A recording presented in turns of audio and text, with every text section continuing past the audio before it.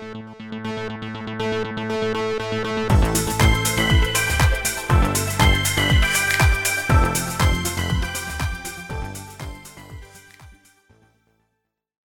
and welcome to the Microsamplify podcast, a partner to the microsampling blog from Neoterix.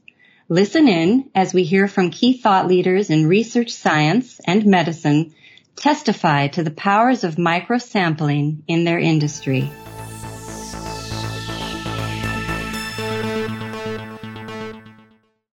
Hello. For this episode of the Microsamplify podcast, we are speaking with Michele Protti, PhD, Assistant Professor at the Department of Pharmacy and Biotechnology of the University of Bologna, Italy. Dr. Protti works closely with Professor Laura Mercolini in the research group of Pharmacotoxicological Analysis, or the PTA lab. Dr. Protti's research interest is in analyzing central nervous system drugs, metabolites, and biomarkers in microsamples and alternative biological matrices. Most recently, Dr. Protti and his colleagues in the Mercolini lab have been investigating central nervous system disorders and neurodegenerative disease, specifically methods for testing biomarkers, drugs, and metabolites through advanced microsampling approaches. Hello, Dr. Protti, and welcome to the Microsamplify podcast from Neoterix. Thanks for taking the time to speak with us about your work at the University of Bologna. Hello, and thank you for the kind invitation. For me, it is an honor joining other bioanalytical experts in the Microsamplify podcast by Neoterix. And for my research group, this is a great opportunity to share our research and talk about our daily work on the development of innovative methods and the design of novel microsampling strategies. Can you tell us a little bit more about yourself, your research focus, and your role in the PTA lab at the University of Bologna? I'm currently assistant professor at the Department of Pharmacy and Biotechnology of the University of Bologna in Italy. I got my PhD in chemistry in 2006, and I'm working in the PTA research group coordinated by Professor Laura Mercolini, where I carry out my research work, coordinate the activities of PhD students and undergraduates, and I do teaching activities. My research is focused on the development and validation of analytical approaches, mainly based on mass spectrometry for drugs and biomarkers, with special emphasis on sample collection, sample pretreatment, and process miniaturization. One of the main goals of the PTA lab research group is to design methodologies and platforms with high applicability. That's why we are involved in several collaborative and multidisciplinary projects where the implementation of novel sampling and pretreatment strategies could benefit different areas and applications. Your most recent research projects in the PTA lab are focused on analytical methods for the assessment of CNS drugs and disease biomarkers. Can you give us a summary of these projects and how you are using Mitra devices with VAM's microsampling technology for this kind of analysis in blood? Neurodegenerative diseases and related mental disorders represent a complex scenario that has engaged scientists in various areas for years and still needs in-depth studies.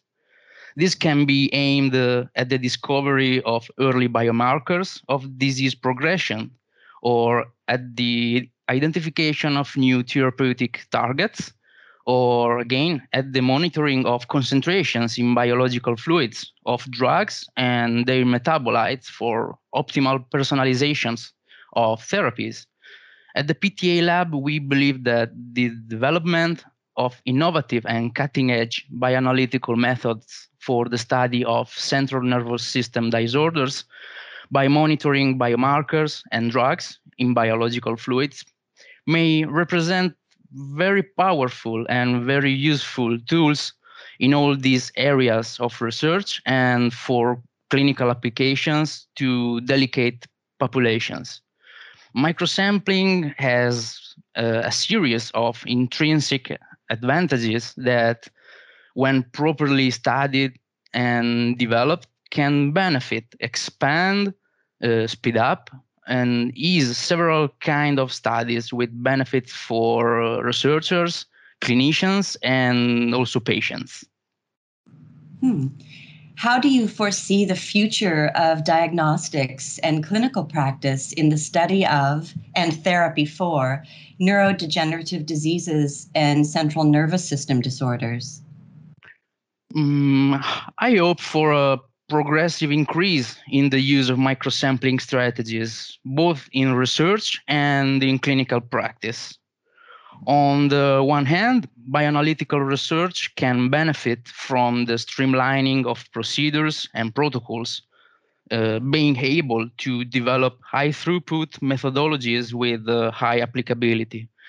On the other hand, clinicians can obtain crucial data from patients more frequently. They can optimize therapies more effectively and more quickly, thus limiting the occurrence of side effects and, in turn, of hospitalization rates. This would ensure huge benefits for clinicians, patients, and the healthcare system as a whole. In this framework, bioanalytical scientists have a primary role in the dissemination of these strategies. Further studies are needed. Further methods have to be developed, proving the effectiveness of these approaches, also by comparison with classic routine practices. And information is needed in order to make the people aware of the existence and relevance that these new strategies can have on routine practices. The popular term among researchers and clinicians these days is patient-centric. When you have explored the use of Mitra microsampling devices and dried blood spot cards, or DBS cards, in your cannabinoid analysis research, which of the two approaches have you found to be more patient-centric or more user-friendly, and why? Dried blood spot is obviously considered the forerunner of modern microsampling techniques. The features of DBS are now well studied and known, as so are the drawbacks and possible issues associated with DBS sampling. This is why there is the need for new strategies that can tackle these issues. When it comes to patient-centric sampling, let's say the holy grail to be achieved is represented by an effective home sampling and self-sampling, where the patient can comfortably and independently collect microsamples by pricking their finger, and easily send the samples to clinical facilities or analysis laboratories. From this point of view, VAMS technique offer clear advantages thanks to its ease of use, without special need, without tools or special training. This obviously is all to the advantage of the subject compliance and of the frequency with which sampling and analysis can take place, with the consequent improvement of analytical results itself. Right. You and your colleagues recently published a paper, congratulations, about your microsampling research. Can you tell us just a bit about the paper, where it is published, and how our listeners can find it or access it? Well, honestly, I can think of at least 5 or 6 research papers published by our research group on microsampling since the start of 2020. This came out from fruitful collaborations and were focused on the quantitative instrumental analysis in microsamples, not only in whole blood, but also deriving from other biological fluids like urine, oral fluid, and plasma. We analyzed mainly drugs active on the central nervous system in the context of therapeutic drug monitoring, TDM, for example, of antipsychotics and antidepressants, but also drugs of abuse, such as cocaine, together with its main metabolites, or substances prohibited in sports, such as anabolic steroids and glucocorticoids, for possible application in sport drug testing. These researches are all published in high-profile bioanalytical journals in the hope of giving more and more relevance to these techniques, demonstrating their reliability and solidity. And also, don't forget the tutorial paper that we published together with our colleagues, Professor Laura Mercorini and Professor Roberto Mandrioli, on the VAMS technique, where we collected all the main and useful information to date from all the research studies involving VAMS, and together with protocols and insights for further development and optimization of this promising technique. Excellent. And we're happy to share the web links for our audience to find those papers that you published with your group. Thank you. And thank you, Dr. Protti, for speaking with us about how you apply microsampling in your work in the PTA lab at the University of Bologna. We wish you and your colleagues great success with your many projects. And thanks to our audience for listening to this episode of the Microsamplify podcast, a partner to the microsampling blog from Neoterix.